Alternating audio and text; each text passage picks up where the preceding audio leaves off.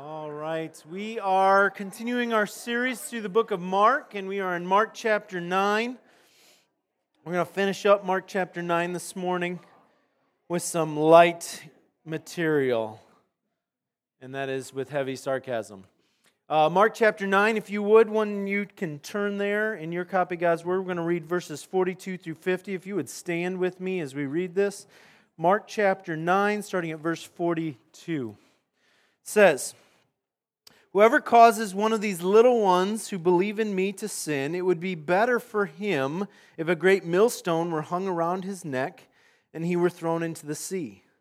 And if your hand causes you to sin, cut it off. It is better for you to enter life crippled than with two hands to go to hell, to the unquenchable fire. And if your foot causes you to sin, cut it off. It is better for you to enter into life lame than with 2 feet to be thrown into hell. And if your eye causes you to sin, tear it out. It is better for you to enter the kingdom of God with one eye than with 2 eyes to be thrown into hell, where their worm never dies and the fire is not quenched. For everyone will be salted with fire. Salt is good, but if the salt has lost its saltiness, how will you make it salty again? Have salt in yourselves and be at peace with one another." Let's pray. Heavenly Father, we thank you for your word. And Father, as we come before you this morning, would you just calm our hearts? Would you just help us to be able to hear from you? Lord, would you cast aside any thoughts that may come from man? Lord, would you speak through your word this morning to us, encourage our hearts, challenge us, convict us, and draw us closer to you, sweetly calling us by name. We thank you, Father. We pray in Jesus' precious name. Amen. Please be seated.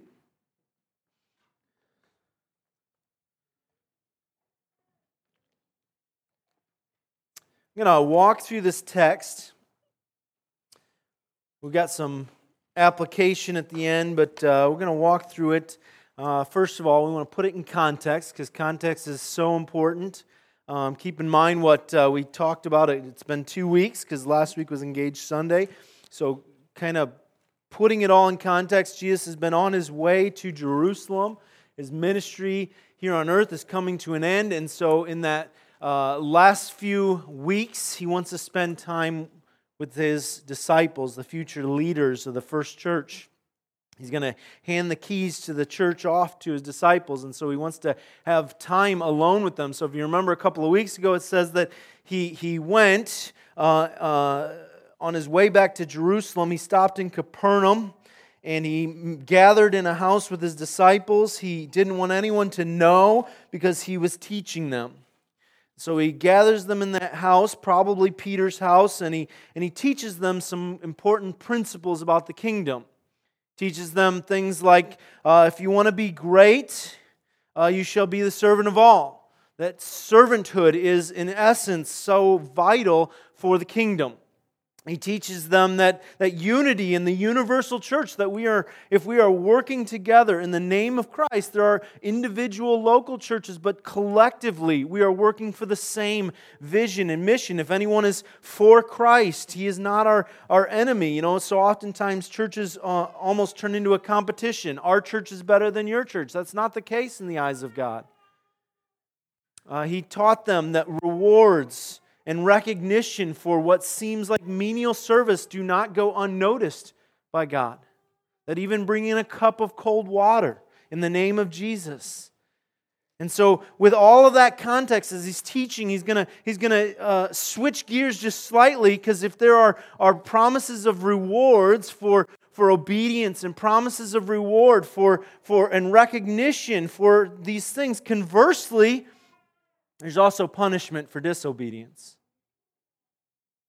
And that's really what this text is about. And I realize it falls on a family Sunday. And so what a joyful thing. We talked about what kind of coloring pages we could make for this week for the kids.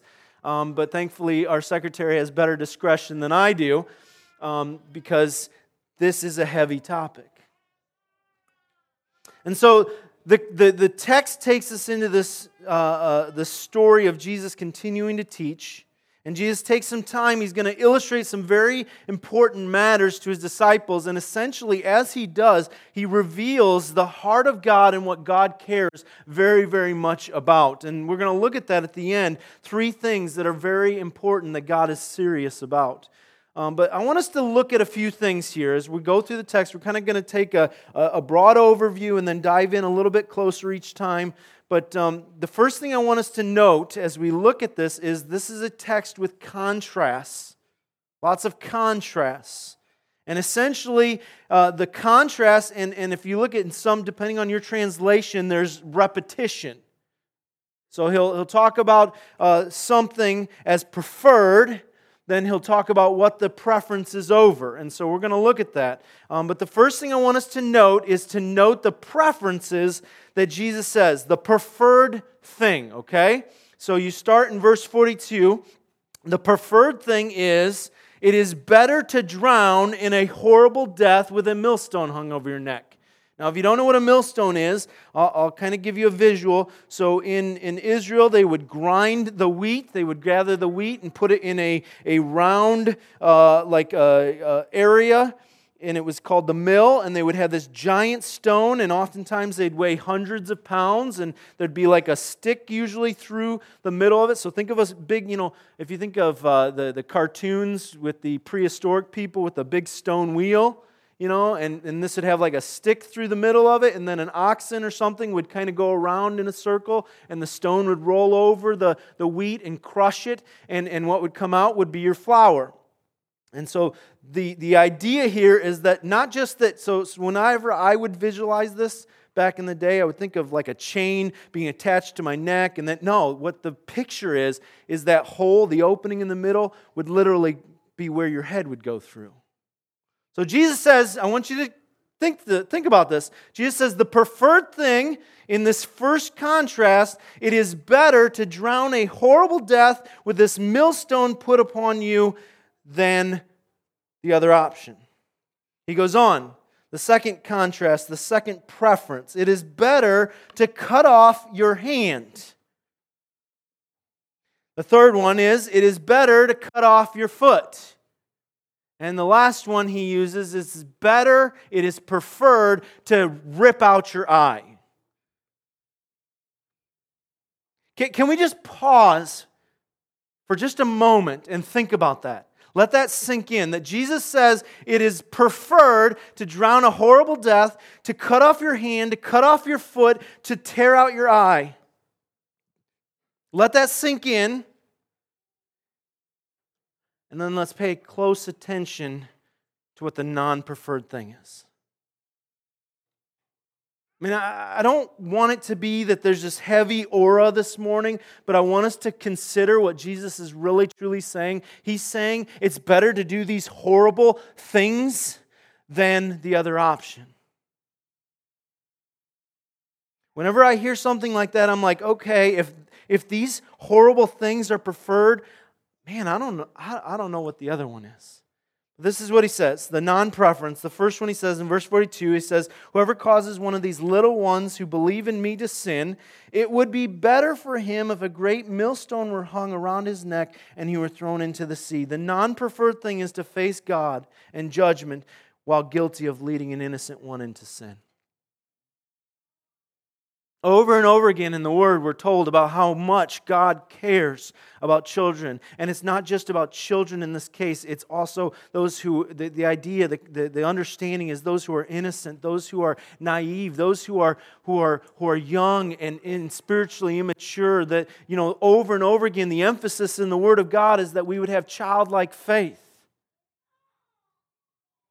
As parents, we should carefully consider this, right? We have children. And we ought to carefully consider the impact of our words and our actions. As teachers, consider your work and what you are teaching children. Because Jesus says it'd be better to have a millstone hung upon your neck than to let one of them be led astray into a wrong understanding of who God is and what He delights in His people.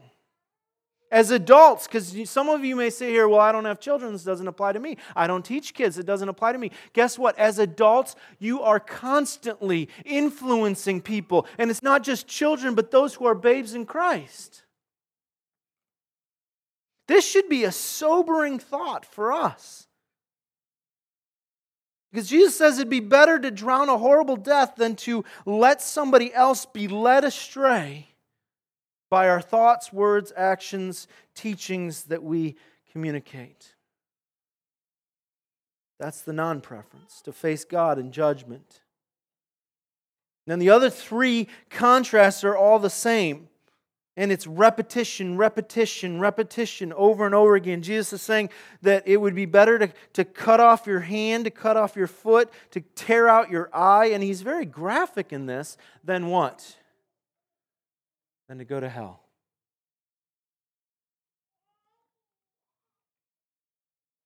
It'd be better to do those things than to go to hell.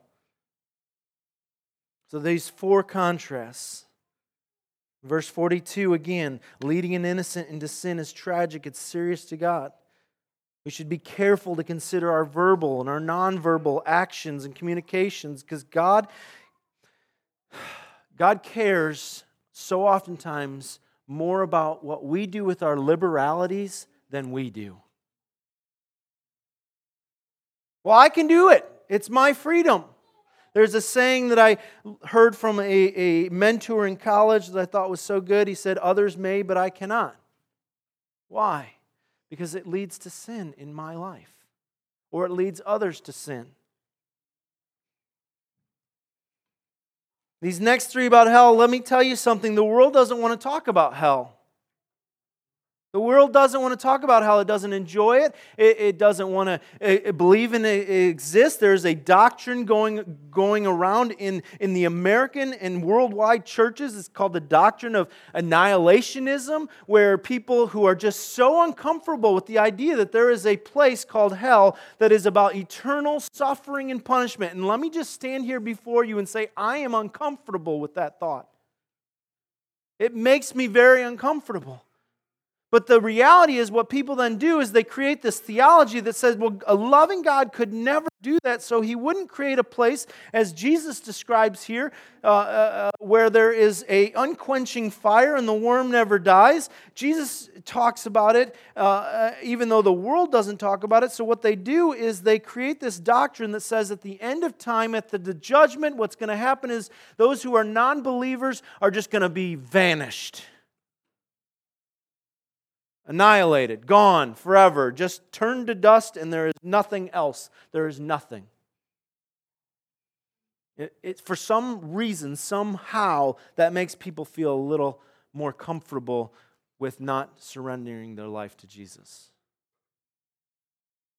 And as churches, so oftentimes we don't want to talk about it because it makes us feel uncomfortable. How can a loving God create a place of eternal punishment? There are lots of good books out there, by the way, that talk about this and talk about how important it is that we keep the doctrine of hell present in our theology because it is so vital and it is so true. 12 times in the New Testament, this idea, in fact, in the text, the Greek word is Gehenna, and we'll talk about that. But 12 times in the New Testament it is mentioned, and 11 of those 12 times it's mentioned by Jesus. Here, 3 times in repetition, the descriptions are. And some of your texts do not have the middle repetition, but it is, in my opinion, there in the original text, to the unquenchable fire where the worm never dies. Gehenna, it's an illustration that Jesus would use that would be super relatable to the people hearing it, especially those in Jerusalem, because outside of Jerusalem there was a valley of Hinnom, which the valley of Hinnom was a garbage dump essentially. They would take the refuse of the city and they would throw it in that valley, and there was constant fires to burn it. constantly burning. And you can imagine the maggots. I know this is great for family Sunday, right? The maggots would be in there with all the garbage and the refuse, and it's just not a picturesque place that you would want to see. And usually the outcasts of the city would be cast out there, and they would go through the valley of Hinnom, and it's just a horrible picture. And Jesus is saying that place is a small glimpse, because those fires, they go out. Those worms, they die, but in hell, they are unquenchable fires. They never cease. The worm, it never dies. It is constantly working through the decay. It's a vivid picture that they would have recognized. No one wants to talk about it because it makes us all uncomfortable. I found it ironic that as I was typing my sermon notes, every time I'd write the word hell, autocorrect wanted to change it. Even computer programs don't want to talk about it. No one wants to talk about it. And Jesus is serious about it. He repeats it 3 times in this text, and in it, as we look at it, Jesus gives us, so he says, he mentions the first one. He says, don't be leading other people into this trap and this stumbling by your thoughts, words, actions. But then he says, now in regards to yourself, I want you to catch what Jesus is prescribing. He's not prescribing self-mutilation. So when the Catholic Church came to a point of whether or not the service and the Word of God should be translated from the Latin to the common people's language, they would oftentimes use this text and say, we can't translate it into the common people's language because they're too foolish. They will read this, and we'll have blind people everywhere, and we will have people with arms, with limbs and hands cut off and feet cut off because they won't understand what the text is saying. But here's the reality. The prescription that Jesus is offering is so severe that we would consider and contemplate the problem. And the problem is not the members of the body.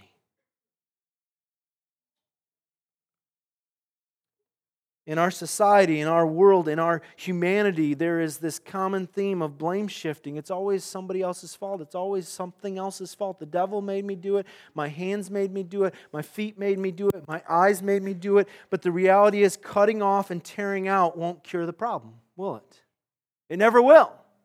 Jesus is sharing an idea that we would consider the absolute severity of the issue and how serious it is, so that we would start to contemplate a heart issue, because cutting off and tearing out doesn't cure the problem. Blind people, brothers and sisters, blind people still lust.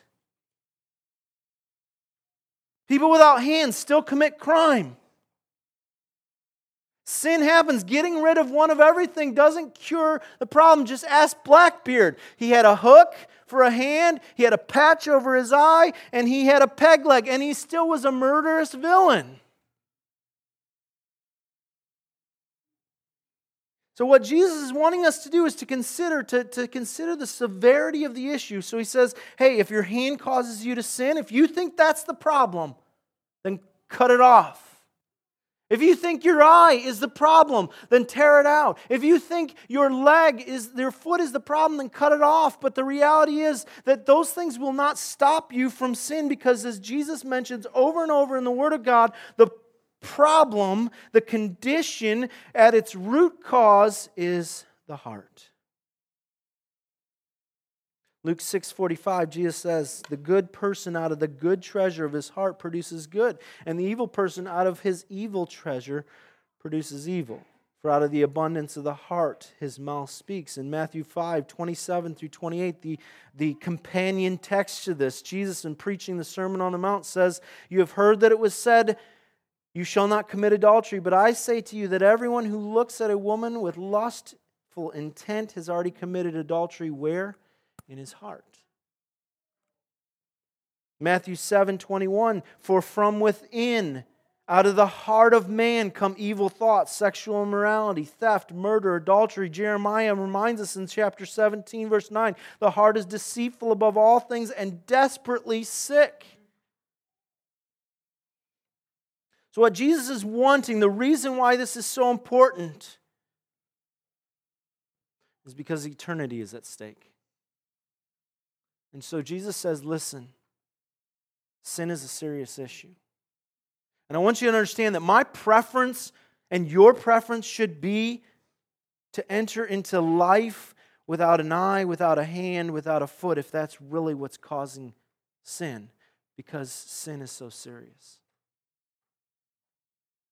But deep at the core, it's the heart. It's the heart. And so Jesus, having said all this, then jumps ship, it seems like, and he says, for everyone will be salted with fire. Salt is good, but if the salt has lost its saltiness, how will you make it salty again? Have salt in yourselves and be at peace with one another. Wait a minute. Weren't we just talking about hell? What does salt have to do with anything? What is the solution? If hell is so bad and sin is so evil and we are so justly deserving of all of it, what can we do? And Jesus says, for everyone will be salted with fire. Salt is good, but if the salt, what in the world? It's the solution, brothers and sisters. In the Old Testament, offerings were salted to aid in the burning. It was prescribed in Leviticus chapter 2, verse 13. It says, you shall season all your grain offerings with salt. You shall not let the salt of the covenant with your God be missing from your grain offering. For with all offerings you shall offer salt. What does salt have to do with anything? He says it. Salt is used for both preservation and purification. To salt something is to cleanse it or to purify it. You rub salt in the wound. You ever heard that? And we oftentimes hear that and we think, oh, it's about making an injury worse because we're going to insult people to add insult to injury, so we're going to rub salt in the wound. No, that saying came from an antiseptic, a cleansing agent that people used to put salt. As much as it would burn, it cleans. To be salted with fire. In some of your translations, it probably says that it shall be salted with fire. To be salted with fire is this idea, the fire of purification or judgment. Everything is salted with fire. Either the Holy Spirit or hell. I mean, that's the reality in all of this, is it not? That our actions have consequences, that our lives have purpose and meaning, that everything we do in this life will one day face and be held accountable. And it either will be with the Holy Spirit, as Paul alludes to in 1 Corinthians chapter 3, where he says that all of our works will be tested with fire, whether it is wood, hay, or stubble. And the chaff will be burnt away and everything is purified so that the refining gold that is the work of the Holy Spirit is left, or will be salted with the fire of hell. Jesus goes on and he says, not only should it be salted, or salt will be salted with fire, he says salt is good. There's a great verse for us, right? Salt is good. So next time you grab that salt at dinner time, you pour it on your food, and your wife says, haven't you had enough sodium for the day? You say, hey, Jesus said salt is good. And the Greek there literally means excellent. Okay, I'm just telling you. You can pay me later for that, men. Back in the day, Roman soldiers, they were paid with salt. It was the salarium. It's the Greek term where our word salary comes from. Solarium. It's where the phrase, he isn't worth his salt, comes from. Salt was a valuable thing because it was a preservative and it was a purifying agent. And then Jesus says, but if the salt has lost its saltiness. Now, salt doesn't really lose its saltiness. When they would get their salt, it would have other minerals in it. And so sometimes the salt quality wouldn't be as good. And so the reality is, if it was of lower quality, they would just throw it out in the streets to be trampled by men.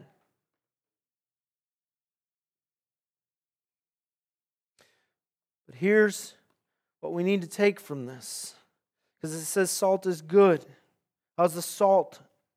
But if the salt, I cannot read this morning apparently, but the salt has lost its saltiness, how will it make it salty again? Have salt in yourselves and be at peace with one another. This is not a call to have lots of extra sodium in you. It is a call to be continually salty Christians. To be cleansed, sanctified, and purified once for all by the blood of Jesus. Hebrews 9:26. I didn't copy that one, but I can locate it. Such incredible passages to remind ourselves of that we are once for all time. Hebrews 9:26, it says, "So Christ, having been offered once to bear the sins of many, will appear a second time, not to deal with sin, but to save those who are eagerly waiting for Him." And then one chapter over in verse 14, "For by a single offering He has perfected for all time those who are being sanctified." Why is this so important? Because, brothers and sisters, hell is at stake, eternal punishment is at stake, and we need to understand that we need to be cleansed by the blood of Jesus once for all. If you are sitting here today and that is not your story, if you are sitting here today and you say, I am here because somebody made me come, whether you're a child or an adult, the reality is this, that we have to be cleansed by the purifying work of the blood of Jesus Christ, or we will face one day the other non-preference. Not just cleansed once for all, but there is also a daily cleansing. It's a simple pattern. Remember, repent, repeat. Remember where you came from. Remember from whence you were. That you were, as Paul so oftentimes in reminding the church, he said, "And such were some of you. You are no more that. And if you are acting like it, repent." He has forgiven you. His work has cleansed you. And then the next day when you do it again. Repeat. Remember from where you came from and where you are. Repent and repeat. 1 John 1:9. He is faithful and just to cleanse us. If we are confessing our sins, He will cleanse us from all unrighteousness. That's being salted. But not just the idea of being cleansed, but there is an aspect of being a light. He says salt is good. If the salt has lost its saltiness, if you are not daily cleansing yourself, if you are not daily being an additive and preservative to a dark world, then what is your value? We did a hard thing yesterday. My sister was able to come and for about a month, then she returned back to Albania, and I'm watching my wife comfort my kids as their best friends are leaving for 9 months. And you sit there and you think, well, why do we go through this hardship? And I actually was grateful because my kids are learning at this age that the gospel is more important than close friendships. That they are willing to make sacrifices, that my sister and her family realizes that sacrificing the nearness of family is not nearly as important as proclaiming the gospel to a people who are going to hell. We are so inundated with the idolatry of comfort. And the reality is, as Christians, we have to be a light of the gospel because people are going to hell. And we don't want to talk about it because we're uncomfortable. Taking a stand and proclaiming the gospel, not afraid to talk about hell. But lukewarm, Jesus tells us what lukewarm is all about. He says it's worse than anything to be lukewarm, that I will spew you out. We don't preach, brothers and sisters, understand this, please. I was thinking about this morning. We don't preach hell to scare people into heaven. We preach hell to point people to the one person who can do something about their problem. Hell is not a tactic, it is a truth. And Jesus talks about it because He wanted His disciples to know that they are going to be going out into a world that needs to hear the truth of the gospel, that He has come and lived and died and gone to hell so that they would not have to. So what is our application in this? I mentioned at the very beginning that this text should leave us with an understanding that God is serious about three things. Number one, God is serious about sin. He's serious about sin. I think we can so oftentimes be flippant about sin. Oh, I just did that. It's all right. God will forgive me. You're right, He will. But if we're going to go around flippantly behaving in regards to sin, the question needs to be asked, how serious are you? The Greek word that is used here about being trapped or being causes you to sin. So if your hand causes you to sin, the Greek word there literally is a trap. It's like an animal trap. That it catches you and you can't get out. And it gets me to thinking, if you've never trapped an animal in a cage, there's something you need to understand. An animal will literally chew its foot off to escape. An animal will literally chew its foot off because an animal in its mind is thinking to itself, I would rather limp the rest of my life than be dead. And there's something about that we ought to consider when it comes to sin. I would rather cut something out of my life that leads me to sin than to continually disappoint the one who has bled and died for me. We walk so close to the edge because we have liberty. We walk so close to the edge because Christ has died for me. And yet we trample and forsake and we say, you know what? It's just a flesh wound. I think of if you want to catch a raccoon, it's pretty easy. You make a hole in something that's immovable, just big enough that they can slide their hand in, and you put some shiny object inside of it. Because they will reach in and they will make a fist grabbing it. And then they can't pull their hand back out. They're so stubborn that they won't pull their hand out. And they won't let go. It could be a shiny candy wrapper that is empty. And we say, how foolish is that? And yet we look at our lives and we realize that we are clinging to some sins in our life that we won't let go of, and they are leading us down a pit of destruction. And we won't let go. And Jesus says, cut it off. And sometimes cutting it off means cutting out the good things too. There's a story of a British naval officer. If you go to London sometime, you can go to Trafalgar Square. It's an entire square because the British and the French used to get along so well that this entire square was a taunt to the victory that the British had over the French in a naval battle. And in that center of the square, you'll find this like huge, I think it's like 25-foot pillar. And on the top of a pillar is this man who is decked out in admiral gear. And he's got, if you look really close, he's got his shirt pinned to his arm sleeve pinned to his shirt. Because in battle, in the Trafalgar battle, he lost his arm was shot and it was becoming gangrenous.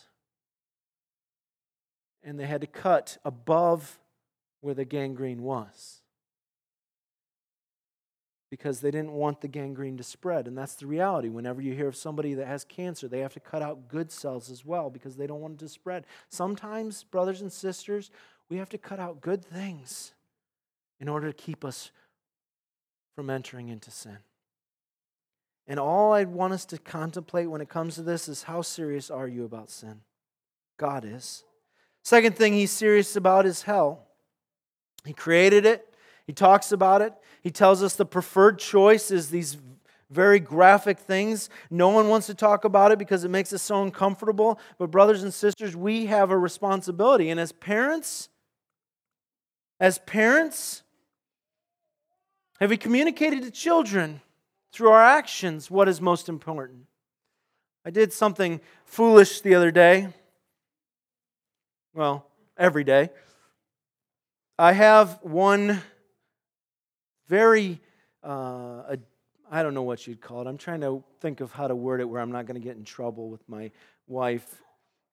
I have an addiction to Notre Dame college football, and I love college football. And I have worked very hard to cut a lot of that out of my life so that I don't waste my entire Saturdays. And so I have narrowed it down to I just watch one specific game when they're playing. And but here's the problem. So earlier this year, I saw that there was this special sale for 2 tickets to a football game, and I was so excited because it was like half the face value, and so I snatched them up as fast as I could. I told my wife about it, and she promptly said, "You do realize that there is Meredith's first Bible quiz off that day." So if anybody has a desire to go to a Notre Dame football game, I have 2 tickets for sale. You know why? Because I'm never going to tell my children that sports are more important than the Word of God. And I am going to be adamant about that. We have so enculturated our churches even with sports and with things that do not last. And I can tell you families that have travel sports things 7 days a week, and what are they communicating to their children? That this is more important than being with God's people? That it's more important than God's Word? Hell is at stake, brothers and sisters. Does the weight of eternity come across in our words and our actions with people, with children? The life that we are living now is not about the journey, it is about the destination. Jesus says, what good would it do a man if he gains the whole world yet forfeits his soul? If we understand the destiny, it will always impact the journey. God is serious about hell.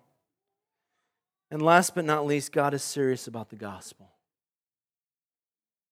When we read this passage and we read about how horrible it is, and I am very grateful that Jesus does not soften it.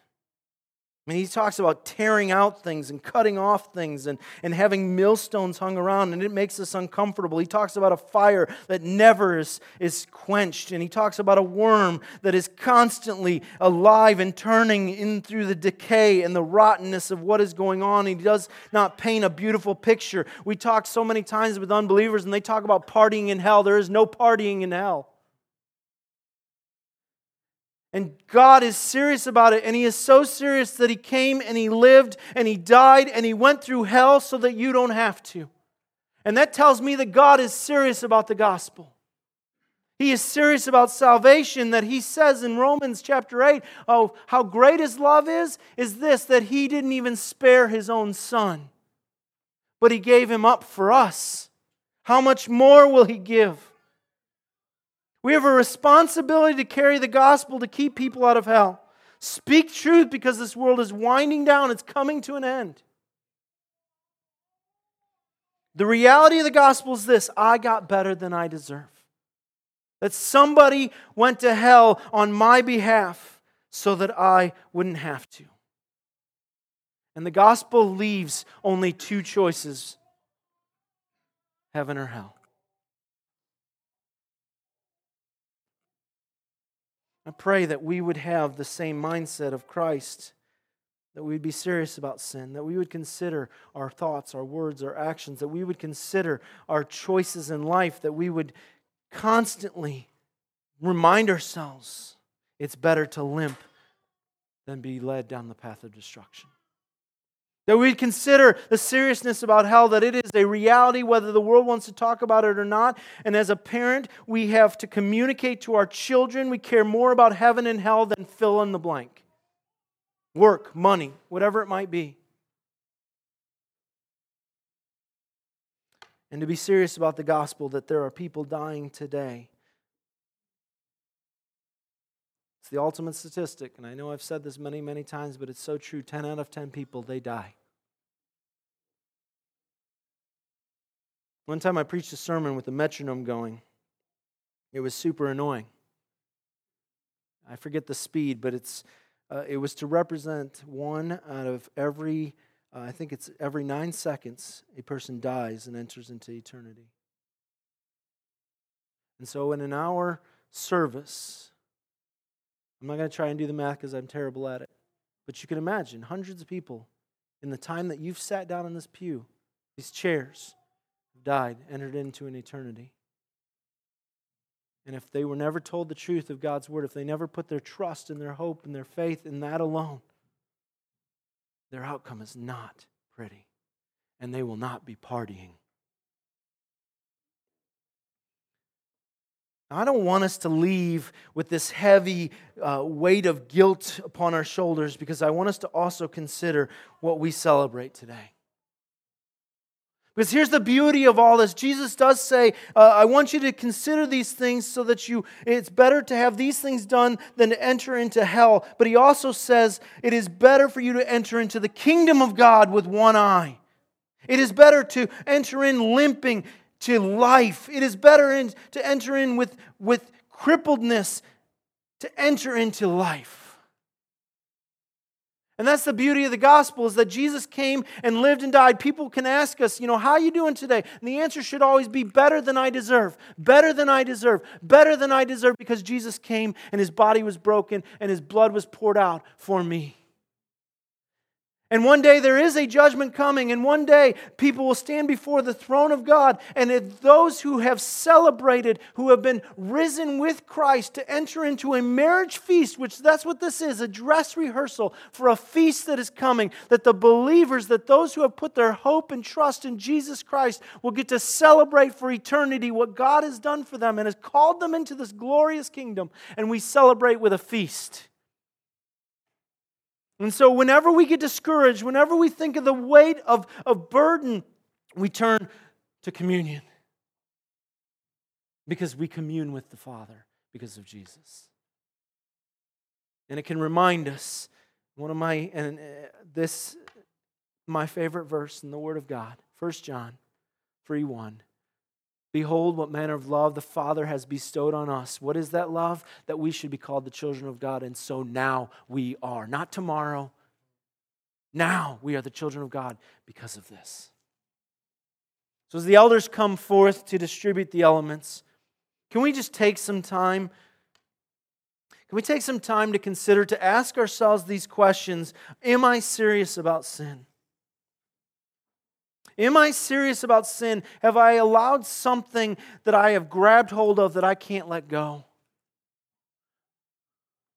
Before you take this, before you celebrate Christ's death and resurrection, would you do me a favor and let it go? Let it go. He's faithful and just. He forgives sin. He cleanses from all unrighteousness. Are you serious about hell? Does the thought of eternity come to your mind on a daily basis? God's Word tells us that every man is appointed once to die, and after that to face the judgment. I would venture to guess, there was a theologian who once said, "Blessed is the man who always keeps at present the moment of his death." Not in a morbid sense, but in the sense that death is always looming. How am I going to behave right now? Are we serious about hell? Are we communicating that to our children, to our neighbors, to our coworkers? And are you serious about the gospel?